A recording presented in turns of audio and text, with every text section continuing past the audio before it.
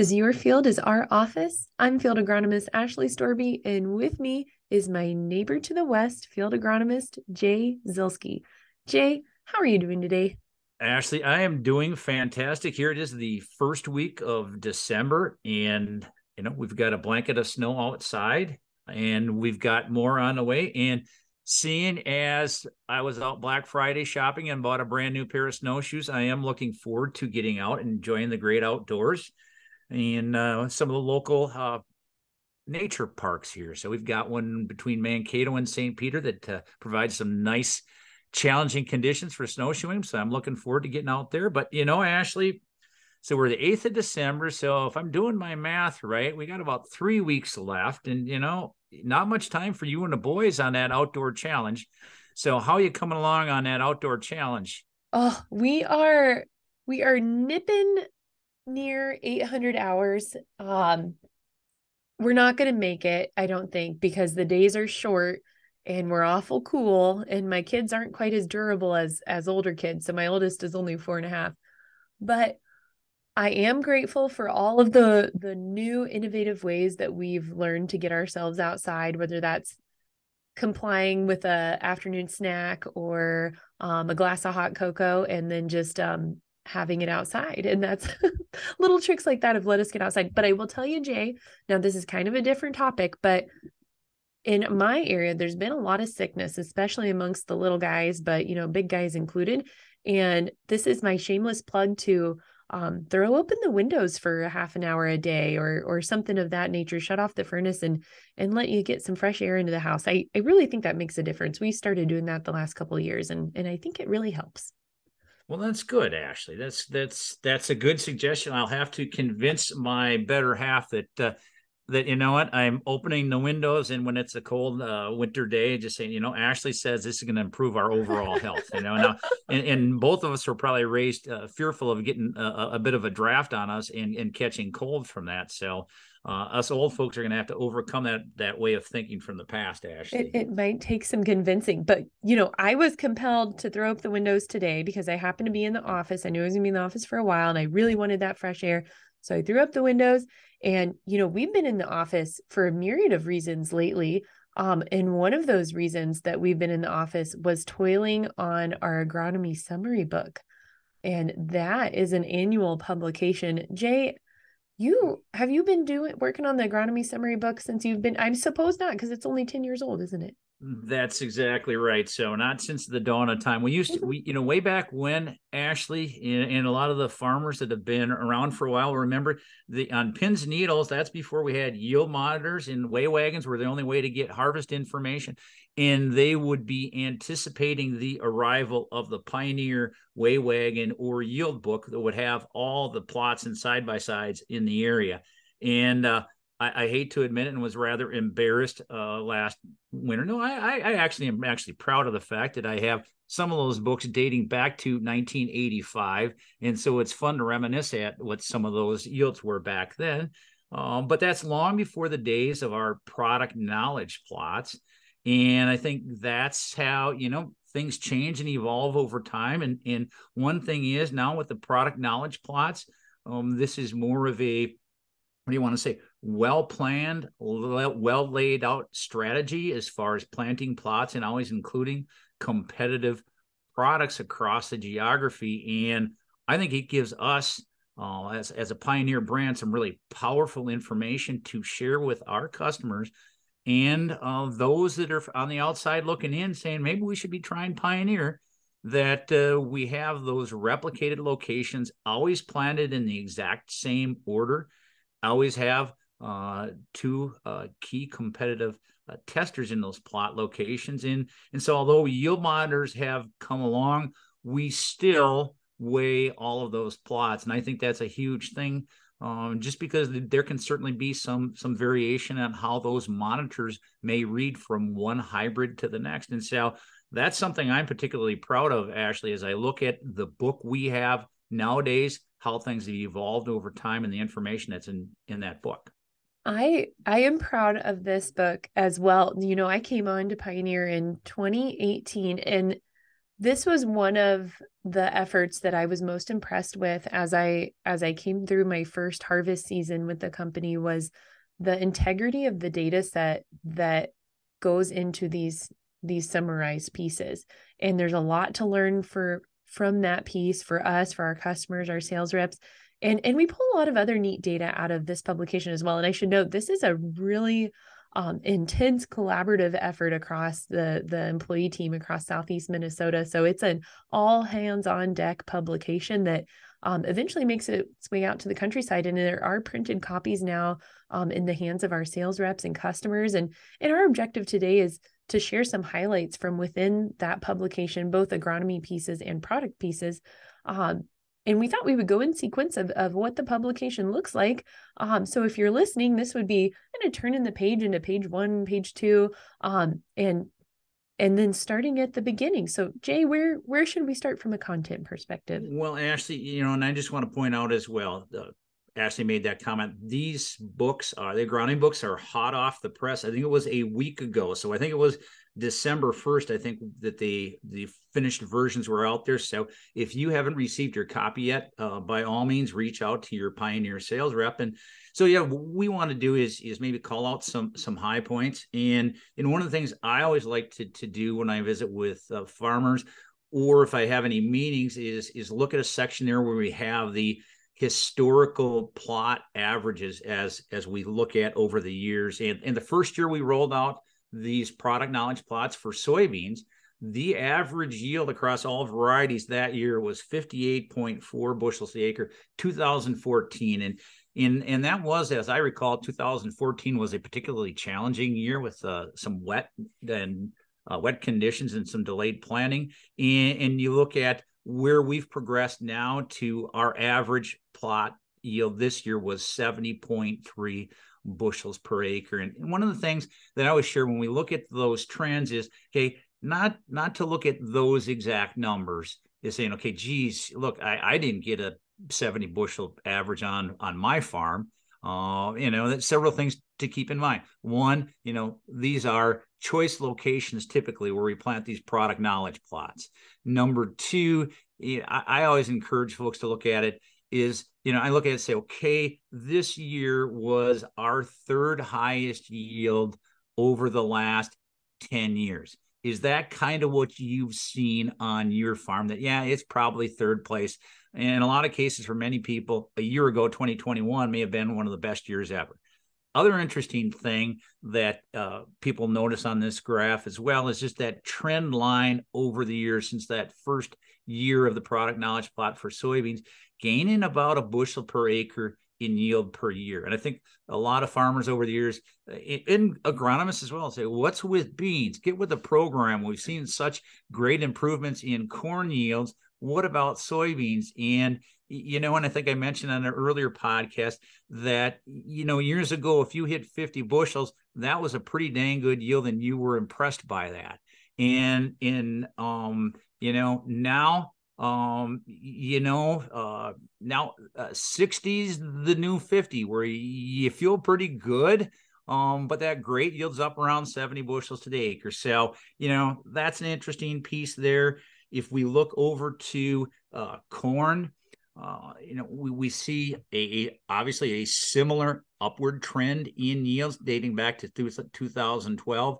This year, interestingly enough, we recorded in those product knowledge plots the second highest average of the plots, and that was at 240 bushels to the acre. And that trend line improvement in corn yields over the years has been about 3 bushels per acre per year, as far as what we're seeing as far as that improvement in corn yields. And so, I think a lot of that, as I look at it, especially some of the last few years, is really the advent of Chrome coming online and what it does to yields and consistency of performance in the field, Ashley. And so I think that's interesting to look at that as well.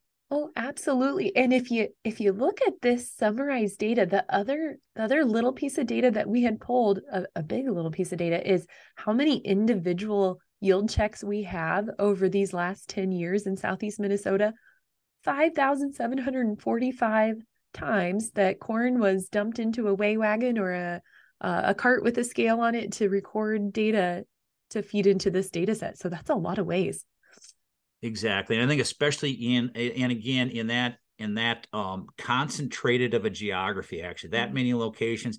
And I always share with folks, I think it is probably the most comprehensive testing effort of anybody. I challenge anybody else in the industry to have that many replicated plots, same planning order, all the same entries in that kind of geography, and it all being weighed. It really gives a person a lot of confidence to be able to make hybrid and soybean variety selections and positioning decisions off of the data set. So then as we work through the publication, each year we provide a couple articles on agronomy topics that we deem to be of most importance coming off of the season that we're reporting data for, but also going into the next planting season, thinking ahead for us this year into 2023. So the first article that we included is an article on corn rootworm, acknowledging that corn rootworm is a pest that we cannot take our eye off of, that we have seen continued corn rootworm pressure, specifically in 3+ year corn on corn environments. We also have to be watchful for the incidence of extended diapause in the northern corn rootworm population. And that is very much a local agronomic observation that for you to ground truth more with a Pioneer sales rep locally, or reach out to your most local Pioneer employee would be really helpful to understand your local rootworm environment, especially as it applies to extended diapause. But use this article, if you have the publication available, to review what is your Western corn rootworm beetle in terms of how to identify that species and the differences between your Western corn rootworm and Northern corn rootworm, because they do have separate implications depending on which rootworm species is predominant in your own respective cornfields, with the Western not surviving as well in our geography and tending to be overpopulated by the Northern corn rootworm in a typical Southeast Minnesota environment. But both of those very important to corn management in our area. And then there's some comments on corn rootworm life cycle that we're all well served to review. And then the next page has some really nice images of roots that have experienced feeding or scarring versus roots that have not. And then you can also see some roots that had experienced feeding, but then you also can observe some regeneration or new growth happening on that root system. And that's important to be able to recognize if you're going to do your own scouting and dig roots on your own farm, to be able to understand what you're looking for when you're assessing corn rootworm damage. And we have some recommendations on scouting for corn rootworm larvae and also for adult rootworm beetles, as well as some best management practices, including rotating to soybeans if possible, when you are experiencing higher levels of corn rootworm beetle pressure, or if you are in a 3rd to 4th year corn rotation or beyond. We know it's advantageous to begin rotating into a non-host crop like soybeans, or potentially using a soil applied insecticide at planting, considering an insecticide application in season when you make a fungicide application, VT and beyond, and utilizing a rootworm traded product like Chrome. So those are 2 call outs there. And then we do have another agronomy article that is focused on fertility management.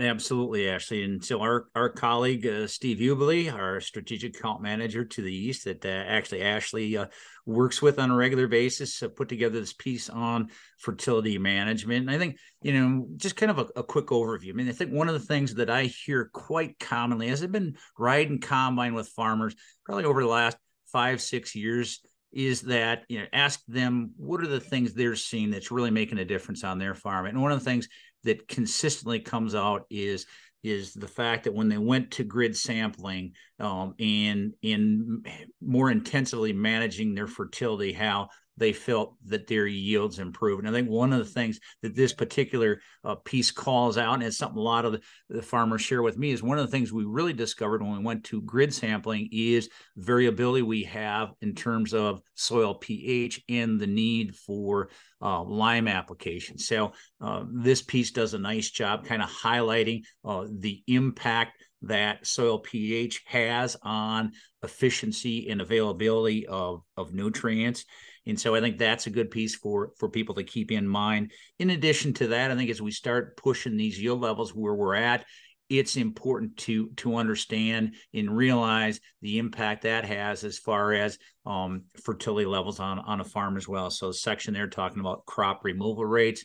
And then also, I think one of the things that, we've really been talking about quite frequently over the last 10 years has just been the value and the importance of sulfur. And so kind of on this page, there's a section there as far as key considerations, as far as managing fertility and the importance of sulfur. A lot of times we've heard Josh and as Brian Buck was working in Southeast Minnesota as well, that kind of that 6-to-1 ratio of nitrogen to phosphorus, or not phosphorus, sulfur, to be in a good spot to be. So 6 or 7-to-1 ratio of what your applied nitrogen is to your sulfur. And so sulfur is a relatively inexpensive input, always easy for me to spend everybody else's money, but also we tend to see just great returns on, particularly on our variable soils or where we have some low organic matter, Ashley.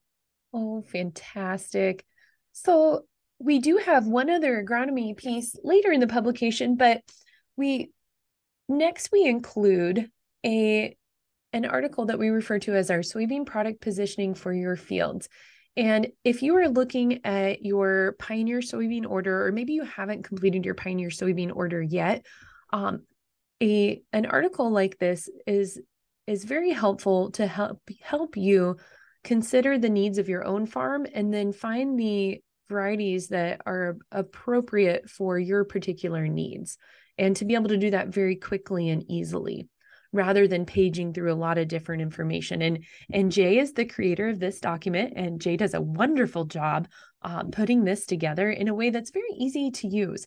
So if you have a concern about white mold in particular, you have a history of white mold on your farm, and when you're buying a soybean, you need to buy a soybean that is well suited to be planted on a farm that has a history of white mold. Okay, so you will find the white mold column in this article, and then you will thumb down and look for which soybean variety has the designation as HS, highly suitable. That means that soybean variety is well suited to be planted on a field with a history of white mold, and that's going to be correlated to the white mold score as well.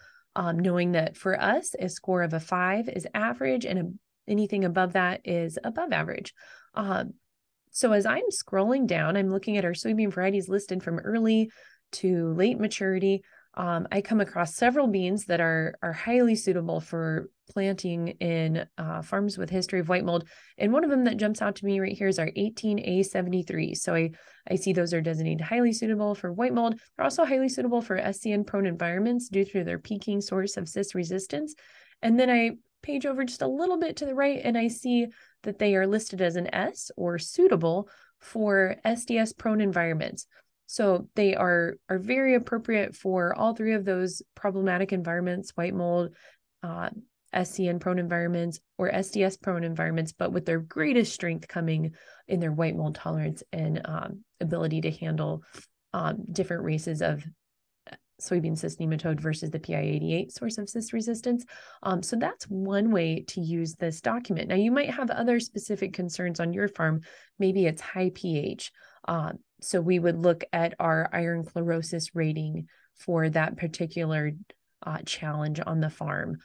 Or maybe you're in a no-till environment, and emergence is very important for you, as well as early season vigor and disease tolerance. So you would look at that category as well. So really, this is your one-stop shop for soybean positioning. And, don't let yourself do all the work. Your Pioneer sales rep is very well equipped to help guide you through this decision, but this is another reference point available for you as a quick reference. Now, Jay, on here, this is your publication. On here, we have some varieties that in some particular scenarios, we designate them as poorly suited. So I'm going to pick on, in particular, our 19A66Es. And I see those are poorly suited for white mold prone environments. So when I see a poorly suited, how do you talk about poorly suited?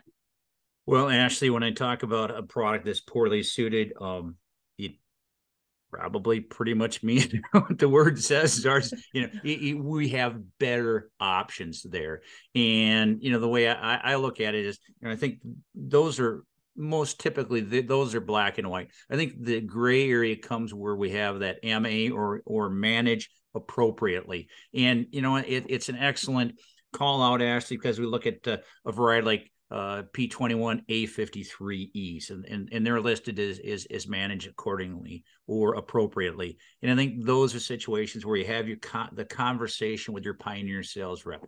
Tell me about this variety, and a lot of times I'm gonna reply back to the farmers. Okay, tell me about the situation of the field that you're looking at, because 21A53s are excellent high yielding variety that we've seen, provided it is not a, I'll quote Eric Schimmick, our guest, about a month or so ago, provided it's not a white mold hellhole. We have seen 21A53s in fields where there is some white mold pressure. They may get some white mold, but they manage to power through it with some high yield potential. So anytime a person sees that MA designation on a variety that they're looking at or a field they're considering, have that conversation with a sales rep. Let him give you some local guidance, or let you share some more details about the field conditions you're looking at to decide, okay, you know what, we'll go ahead. I think this is going to be a decent fit for this situation, because ultimately it's about getting the most bushels at the end on that entire piece of ground. Oh, that's perfect. I would encourage you, if you're interested in having this one-stop shop for looking at your soybean purchase or your intended soybean purchase with your Pioneer soybeans, do seek out this article included in our Agronomy Summary Book. Jay has a knack for creating material that's very sensible and easy to use, and this is one of those special pieces that really helps illuminate where you would look within our soybean portfolio. And then we move into our soybean data. Yes, and this is always the one of the favorite pages that a lot of people turn right to, is to see, okay, what were the results that we saw this year, and we refer to these as our scatter graphs. So if a person looks at these graphs, it's across all 43 locations that we had of the E3 enlist set this year. And so this year we had 8 varieties entered in that plot this year. And I think one of the things that I call out is there really wasn't a huge spread. If we look at the lowest yielding variety was at 68.7 bushels to the acre, and the highest yielding variety would have been about 72.25, I think, as far as yield per acre.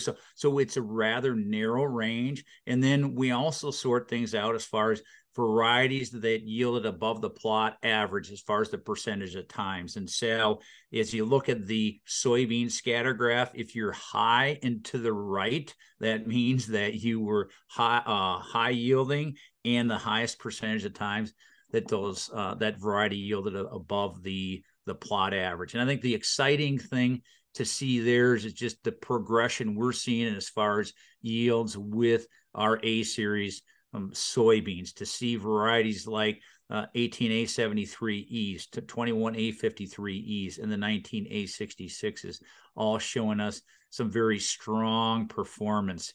And a year ago, some of those T series varieties that are down and lower and to the left on a graph this year, those tended to be towards the upper end a year ago. So we keep on stair stepping up the yields with these A series soybean varieties. And I think one of the things that plots don't show you is the agronomic stability that we're gaining with these A series beans, seeing improvements in white mold tolerance, improvements in sudden death syndrome, and so on. And so that is going to improve performance on your farm, because we know those are the kind of challenges that you have out in the field. And so I think that's that's an important point to consider. And then as a person looks at this information, if you're curious about what's in your local neighborhood or closer to you, the plots are arranged, the plot results are arranged by county in alphabetical order, so you can find those plots that are closest to your place. And then also we have them shaded, so anytime there's a blue shading on a particular variety in a plot, that's telling a person that variety yielded above the plot average at that location. And so it's a great resource. You see the scatter graph, then all the data from all 43 of those locations. And Jay had the really good idea to break this data out by county segments. So the overall average of the 43 soybean locations that we harvested across Southeast Minnesota was 70.3 bushels. But then Jay said, well, I would like to see that by geography within our Southeast Minnesota area.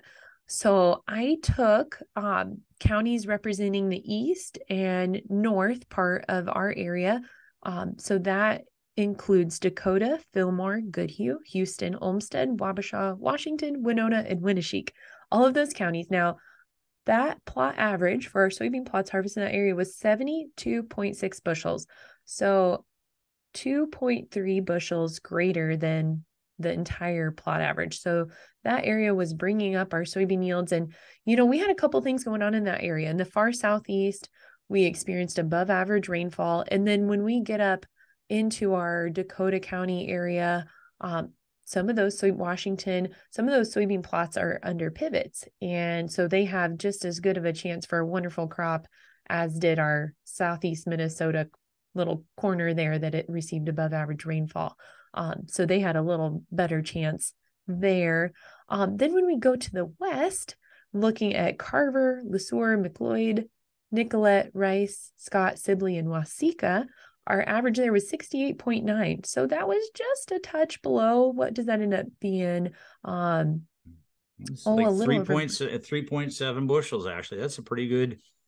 That's a pretty good, it pretty is. good hit below, And I think the interesting thing, Ashley, I think it's truly reflective of what we saw. Maybe not that exact number, but that relative comparison to say that, yeah, we were probably off about that much in yield because of the dry weather conditions. And so I think that tends to make sense with what I saw in my geography. Many farmers overall significant farm size, we're probably saying 61, 62 bushels was their on-farm average. Occasionally on some of those really good fields, actually, they were probably right with that average that we saw in our plots. So I think it's very reflective of what folks saw as far as their better fields, and then also the general trend we saw comparing yields as we go west compared to what was in Southeast Minnesota. I think the surprising thing with all of the rain in Southeast Minnesota is my recollection is visiting with you and then Josh and Allie is just there wasn't as much white mold as a person would have expected considering that amount of rainfall. Yeah. Now that the dust has settled on harvest and we've had a lot more post-harvest conversations with individual operations, I am uncovering more comments on white mold in incidences where it was peppered throughout the field, but not in those big, really devastating pockets that it can be in. But in my areas on my eastern side that did pick up more moisture, I have gotten lots of comments on white mold. Now, why we just had it peppered throughout versus throughout a big devastating hole in a field, we can't be for certain. I'd like to credit to some of our variety tolerances, but that might be a bit of an overstep in the absence of further data. But I know our varieties are getting better and better in white mold tolerance, so it's not out of the ballpark. We did then also extrapolate. Well, and an extrapolation means you're going between two unknown data points. So we're not really extrapolating. We are just giving soybean plot yield by planting date.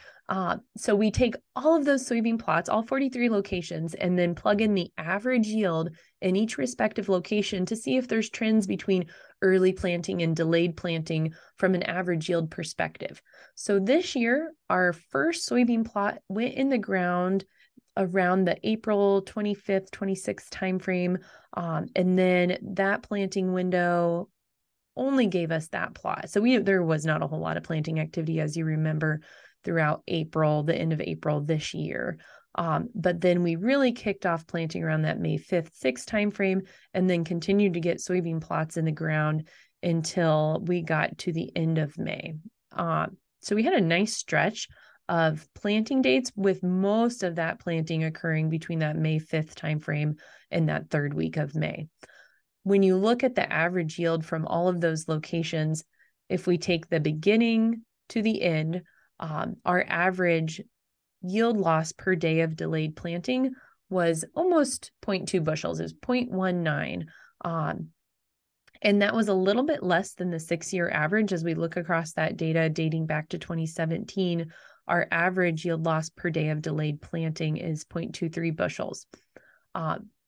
So certainly interesting to see it vary from year to year. I would suspect this year that part of that lower than average number, is perhaps because we had so many plots going in a concentrated time frame. Would you have any comment on that, Jay? What do you think about that? I think that makes sense, Ashley.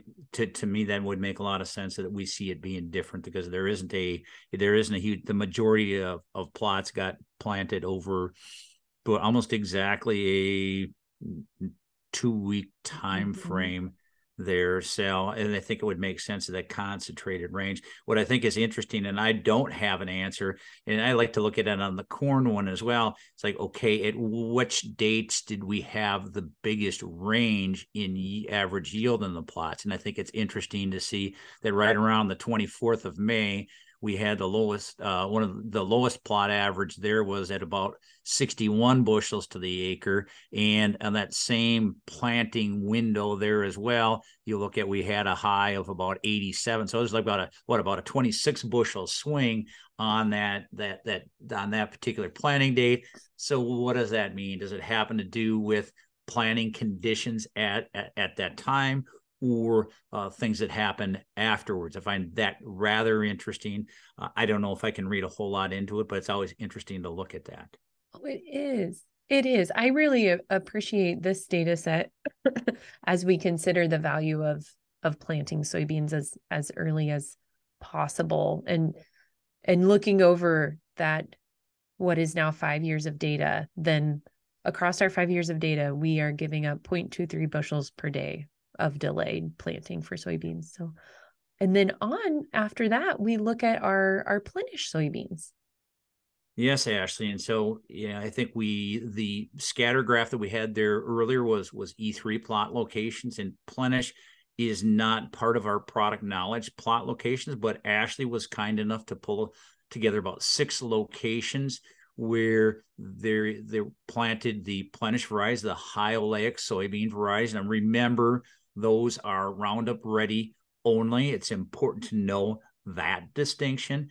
And they're specifically developed for some end use market opportunities through CHS. And there's some good opportunities there as far as some premiums for 2020, fall of 2023 and summer 2024, anywhere from at Grand Meadow being a $1.10 per bushel premium on up to as high as a $1.40 bushel per premium June or July of 2024. And so that's why folks are really looking closely at the Plenish varieties.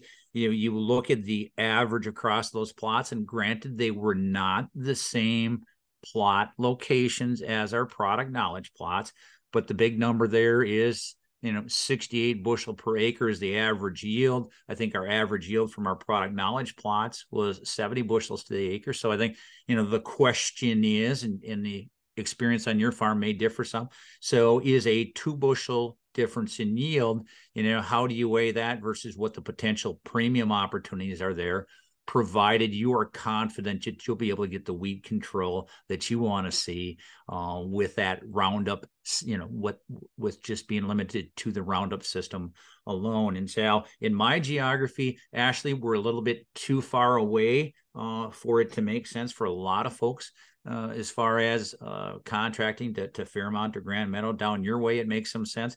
But we do have an interest in our area, a growing interest on the part of dairy farmers who happen to be raising Plenish soybeans, harvesting them, roasting them, and feeding them, grinding and feeding them to their cows, and seeing some tremendous benefits there. So we do have some Plenish in my area, just not for that end use market.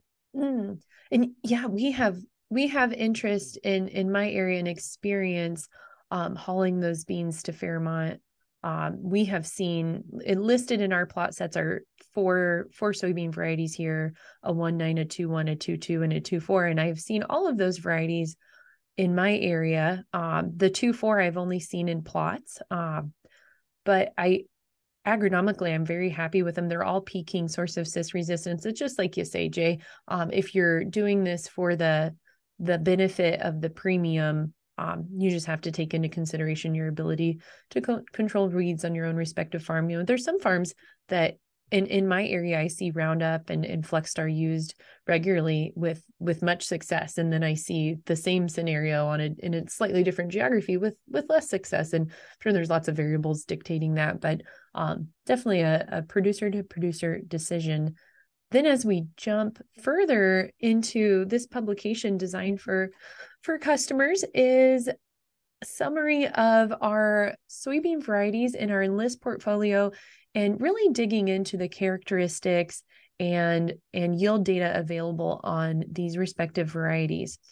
And how I would use this if I were looking at Pioneer soybean varieties would be to page 2 the variety that I am interested in, for the purpose of looking at not only the characteristics and language on some of the highlights of that particular variety, but also head-to-head comparisons between other varieties. So in creating these head-to-head varieties, we pull 2 years of data so that we have a lot of data available to make decisions and comparisons. And the geography for this data that we provide is across southern Minnesota, into Wisconsin and northern Iowa. So we really get a nice big pull. And we provide some head-to-head comparisons. So I'm looking right now at our 18A73Es, and we have those compared to 3 different varieties, one of those being an NK22-C4 E3 variety. And we have 17 locations in which those 2 varieties were compared head-to-head. And then we report the yield advantage. In this case, we have a 1.2 bushel yield advantage. We also report the percent wins. And the way that a person could utilize this is to see the consistency in which the variety or the hybrid was successful against the variety that it was paired against. So the higher the number, the better. You want to see consistent wins. And then we also provide a moisture advantage, less important in beans than it is with corn, but it does tell you some information about how those varieties compare to each other. And then we utilize an AGI advantage, thinking about the current market prices and how it correlates to dollars based on the yield difference. We also run one more comparison of data, taking that variety for you and running it against all available comparisons. This is every time it was weighed against a Pioneer variety or a competitive variety across that same geography we just mentioned. And those weighs must be against a variety that is within 3 RM, so plus or minus 3 RM. And there we demonstrate that variety's performance across that huge data set. And the way that you can utilize that is to look comparatively across different varieties to see what their performance is against the greater pool. Now, knowing that does allow the variety, in this case, the 1/8, to be compared to a 1.9, a 2.1, a 2.0, because it's within 3 maturity, and the latter as well. But a nice resource as you're getting to know your Pioneer soybeans to take a look at. And then we have another agronomy article to highlight. Absolutely, Ashley. And as if we haven't talked about tar spot enough this year, we're talking about it again. So those of you that are playing the tar spot drinking game at home, now it's bottoms up time. But this is a great section here, starting at page 23 in the book. And I think one of the things here, we start out with just kind of a general discussion, a reminder of conditions conducive to tar spot development, particularly where I'm at to the west, where we're kind of on the fringe, or we're actually in the western portion of your area where tar spot kind of set up. Everybody's question is, okay, are we next?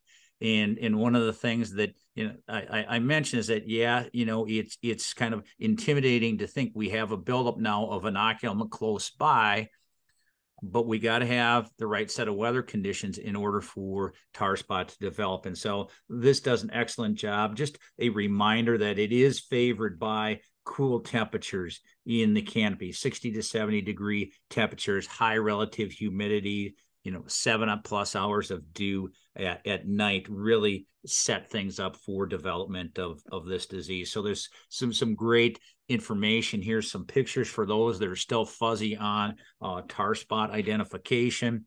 We move on to a section there where I believe we are the first in the industry, and don't quote me on that for sure, but I think we may have been the first in the industry to actually publish tar spot scores a year ago, and you will find those scores and also some comparisons to some other competitive products there as far as just the difference that the tar spot tolerance presents. And we always offer the reminder, Ashley and I and all of our colleagues, is that when you make comparisons of tar spot scores, remember in our lineup, we rate on a 1 to 9 scale, the higher the score being better.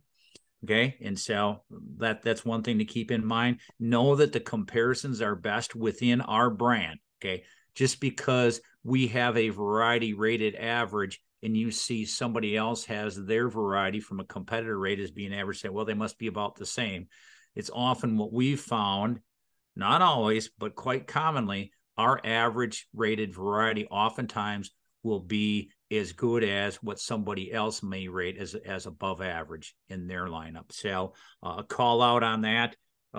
Neat section here where Josh Schaffner was able to fly a plot location where there was some tar spot, and they included not only the yield information, but there's a picture of the NDVI imagery of each one of the strips. So it gives you a good visual representation from that NDVI imagery of how well different varieties happen to perform at that particular location. And it is interesting that 0622 is the greenest strip for the longest portion of it. And, not too surprisingly, it had the highest overall yield in that plot. And I do believe, talking to our colleague Allie Wise, that location did receive one fungicide application as well.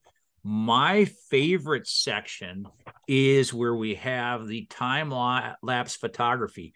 And if people don't already have the crap scared out of them for fear of tar spot, this really is kind of quite intimidating when you look at these pictures. And what Josh Schaffner did is at a plot location starting the 1st of September, he had 2 different hybrids out there. One that has 0421 that has exceptionally strong tolerance to tar spot. Another variety from a competitor that doesn't have a strong tar spot tolerance. And then each morning at 9 a.m., there were pictures taken of the plot so a person can see the progression of tar spot. And in this case, it was over an 18-day time frame. And it's really quite remarkable on the quite susceptible variety that within 18 days of initial infection, those plants were pretty much all dead. And so, I think the interesting thing or the important thing to keep in mind is that those conditions I talked about earlier, cool, damp conditions in the canopy, and we often have that in early September. We have those dewy mornings, and it takes a while for that dew to dry off. And so midsummer in July, you aren't likely in most situations to see this rapid of progression, but it really gives you an indication how quickly it can potentially spread on a susceptible hybrid, but then also gives you a good contrast of a variety that has very strong tolerance to one that doesn't have as strong a tolerance to tar spot. And, again, any discussion of tar spot we wouldn't be doing it justice if we didn't lead off with us saying, key things for managing the disease are, selecting it's variety selection, it's scouting, and fungicide applications, and the importance of appropriately timing those fungicide applications. And so start off with a high yielding variety that has good tar spot tolerance, scout, and then manage throughout the season. That's perfect, Jay. That's a great summary. As you're making your hybrid selections or looking at the hybrid selections you've already completed with Pioneer, the next page that we go to is what we call our corn product positioning for your fields. Now, this is just like the soybean product positioning sheet. This is also authored by Jay. So it is sure to be very intuitive and practical in its use. So there's a lot of good information on here. You really need to take a look at this if you have made a Pioneer purchase or you intend to make a Pioneer corn purchase, because there's a lot of good information. So there's a few ways to use this. You have in this document listed hybrids with their trait packages and their CRM, which that takes us to what the maturity of the hybrid is. And then we also have the silk maturity. That's important because we know we have some hybrids that are earlier to silk than their maturity or later to silk to their maturity. And it's advantageous to mix up your silking maturities to mitigate risk of catching a tough time of pollination or tough time of early grain fill across a large number of acres. If you can stagger your maturity of products and your silk to maturity, that helps you mitigate risk on your own farm from catching what may be a detrimental few days or a detrimental chunk of time during the growing season at those really important pollination and early grain fill stages. So that's something to look at as you're thinking about packaging hybrids or maybe comparing one hybrid to another. You want to have similar silk CRM for timing of fungicide, and then similar GDUs to maturity in products that you may be comparing. Another way to use this information here is referencing which hybrids are most suitable for continuous corn planting or planting into cold soils. So perhaps we get into the spring of 2023 and we have good soil conditions for planting, but those temperatures are quite cold. We encourage you to look at this information or seek out this information from your sales rep or your local Pioneer employee to help you guide which hybrid should be going in the ground in those situations. Pioneer spends a lot of time, energy, money understanding what our stress emergence characteristics are of respective hybrids. And we translate that information to our customers with a score of stress emergence, which is also represented here as an early planting / cold soils appropriateness. So this is a really important piece of information for you, for us to help you make the best decisions on what hybrid goes in the ground in those type of environments. We also have a late harvest suitability rating, and that's important in planting planning. Maybe you're planting a farm that you're going to get to last, and you might be pushing it from a stock integrity perspective, and we can help you manage that by choosing hybrids that are well suited for late harvest. Additionally, you may be thinking about your fungicide plan and thinking more about that as it relates to tar spot. Of course, we have tar spot scores on most of our hybrids, but we also list a fungicide response rating, which can help you plug that into your hybrid by fungicide plan and make the best decision for your farm. Here you can also find appropriateness of the product or the hybrid by soil type or drainage condition or lack thereof, or a drought environment as well. So lots of information accessible to you in this product positioning sheet. And then the very last one that I'll call out is seeding rate recommendations by yield environment by hybrid. So if you're choosing to flat rate a population on a given farm, or maybe across the whole farm, you want to keep things simple, or you're putting together a variable rate script, or signaling maybe your retailer or your Pioneer sales rep to put together a variable rate script. This seeding rate recommendation by yield environment is important guidance to help you make the best script possible for your Pioneer hybrid investment. So lots of good things there. And then as we move on, we dive into our corn yield by planting date information. Miss Ashley. So this is a summary of all 67 plot locations this year. And so I think one of the things that's interesting is as we look at this, a couple things here. One, again, as I mentioned on the beans, I always find it interesting to look at the date where we have the biggest range as far as yields. And, this year it appears that the 10th of May was probably that planting window where we had the biggest range as far as plot yield averages. And what's interesting about that is discussions I've had with some folks is one of two things. I think one, there was corn that was planted in that time frame that then afterwards was subjected to some pounding rains that crusted up and restricted emergence, which may have then ultimately impacted as far as what we saw for average yields on that particular date. I also can't help but wonder as well as we always have discussions about yield impacts with delayed planting. We had very few plots planted before. We only had one plot planted this year prior to the 7th of May. And so I think, as we get to the 10th of May, people start getting nervous about what's that going to be on yield. And what do? They maybe push somewhat less than ideal planting conditions. That may explain why we see the greater variation in and around that planting date. So I think that's interesting information.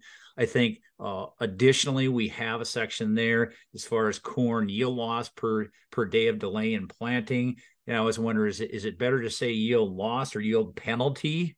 But if we look at this year, it was 0.43 bushels per acre compared to the 5-year average of 0.53.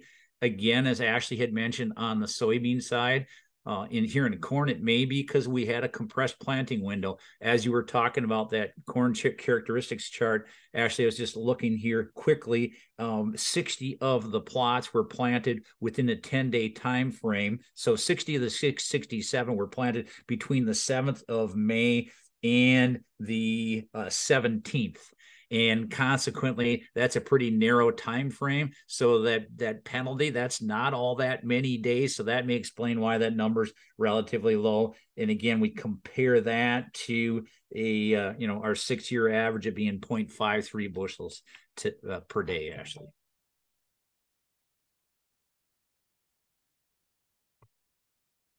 Well, isn't that interesting to look at? I had one little supplemental piece of information that I had pulled out of our corn yield by planting date. So I took all of our corn plots that were planted May 14th or earlier. And then I took them planted May 15th or later. And I specifically looked at 0622, which was our latest corn hybrid in our core set that was planted across those 67 locations. And 0622, when planted May 14th or earlier, averaged 55.7 pounds in test weight. And then when I looked at it planted May 15th and later, it averaged 54.8 pounds. So almost a whole pound less in average test weight. Which I thought was really interesting. And the other thing to call out there is, in relation to that, I looked at the GDU accumulation in May. And if we look at May 9th to May 14th, we accumulated 109 GDUs, which represented over a third of our May total GDUs. So there was a big difference in the corn experience if it was planted ahead of that run of heat or after. And that appears to be reflective in our 0622 test weight. That once we got that frost there at the latter end of the growing season, we may have gave a little bit up in terms of yield test weight with some of our products at the later end of their maturity. It's interesting, Ashley, that you specifically called 0622 because I know we had the latest plot we had planted. Okay, not the total 8 because I see there must have been one went in on the 25th of May, but we had one out in the Rush River area. So west of Lee Sewer, planted the 24th of May, and I'll be darned, 0622 was the highest yielding hybrid at that particular plot location. So I find that very interesting, especially as we talk about sticking with adapted products. That's the mantra as far as all agronomists, stick with adapted hybrids, continue to plant full season products. And I remember when that plot was going in, it's like, okay, Well, we'll find out whether or not the guidance we've been giving our farmer customers has been good guidance. And so it was interesting to see that in that particular plot location. I had to call that out, Oh, Ashley. that's fantastic. And I do love the comment on sticking with adapted hybrids. And then even if we do get nipped a little bit on a hybrid on the later end of maturity with an early frost, those hybrids tend to come with such a yield advantage that we can weather a little bit of a risk from a frost, collectively. So then we summarize our corn replicated plot locations across the last 3 years. It's kind of fun to look back at 2020. We had 57 plots across Southeast Minnesota.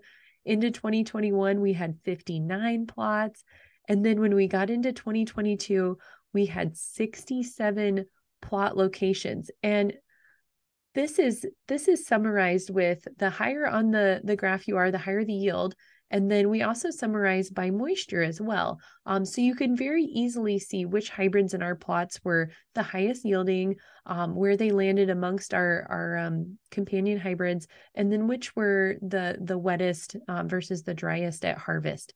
And we include the last 3 years. And as a customer, as a sales rep, it's enjoyable to look back at the performance of a given hybrid. I'll pick on one, for example, 0404. We introduced into plots last year, and we run this in the Chrome version. You'll see most of our hybrids ran in the Chrome version in our PKP sets, with the acknowledgement that they may end up in continuous corn, or they may end up being planted on bean ground.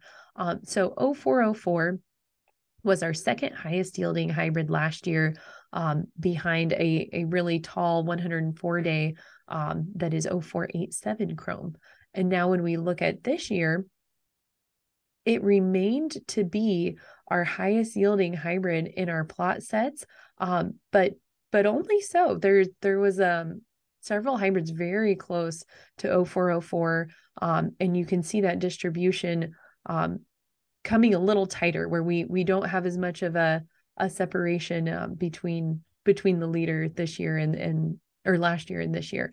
So lots of good new hybrids to look at in this lineup, and you can see some returning favorites as well as those two competitive testers that Jay mentioned earlier. So Ashley, then we move on to a section here where we have both the late relative maturity corn set, and then also the early relative maturity corn set. So on the later side, we had a handful of locations, I think is probably the best way to put it. And really, when you look at this graph, there isn't a huge range in difference in yields from the highest of 262 bushels to the low being what that would have been about 259. So there's a 3-4 bushel spread between the highest yielding and the lowest yielding variety, but some really solid choices there. It is interesting that a variety like 0953 and 1082, they happen to be some AM products, so be aware of that. If you're in a corn on corn situation, you're definitely going to want to be looking at the Chrome version, but really some nice performance there. I think the interesting call out here is on the lower section of plane, the page looking at adjusted gross income and looking at the adjusted gross income that those fuller season products generated. I know, Ashley, you did some work over the winter months comparing the adjusted gross income returns from full season products compared to earlier maturity products. And, as we look across to the opposite page and we look at some earlier relative maturity products, unfortunately, they aren't the exact same plot locations, but there's about $150 per acre difference in adjusted gross income if I just eyeball it fast between that early set and the later set. Oh, isn't that interesting? And great call out on it being a fewer number of locations.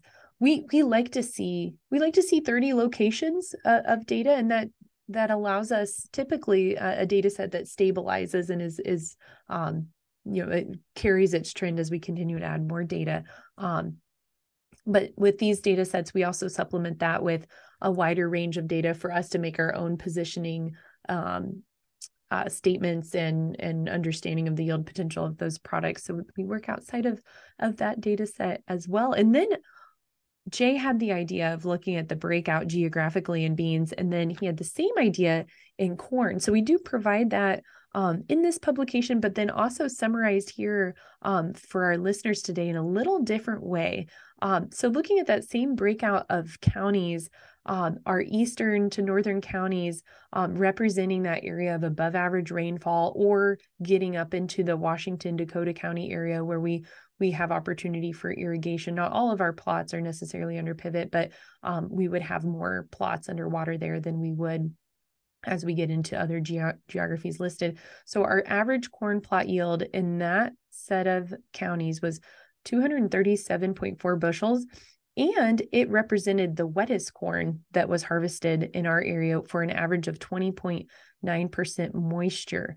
Then when you go into the opposing area, that is Jay's neck of the woods, then we go from a 237.4 bushel average down to a 235.7. And then our moisture, though, comes down to 18.1%.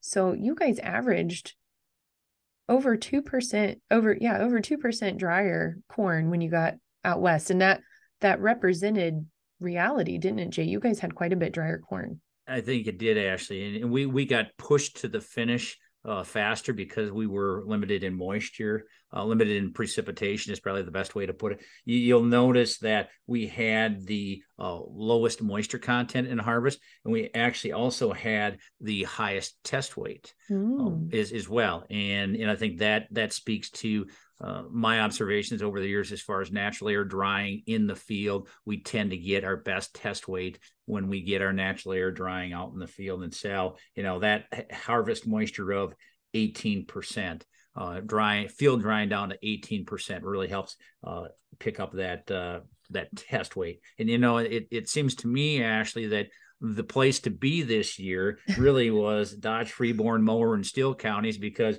they had the highest average corn yield, and I think they were just nipping on the heels of extreme southeast there for the second highest soybean yield as well. So that must be the land of milk and honey there in that area to have those kind of both corn and soybean yields. I know that location moves around, so I'll take it this year. And yes, our home farm happens to be just south of the border of Freeborn County, and we were very grateful and fortunate to have a pretty good crop. So we're happy for that. Looking at our data analysis of this year, we also provide summary of plots that received fungicide versus did not receive a fungicide. So across those 67 locations that we harvested, 45 of those received a fungicide, a foliar fungicide in season, and 22 of those did not. So as we parse out that data, the 45 locations that received fungicide ended up being 10.6 bushels better than the plots that did not receive fungicide.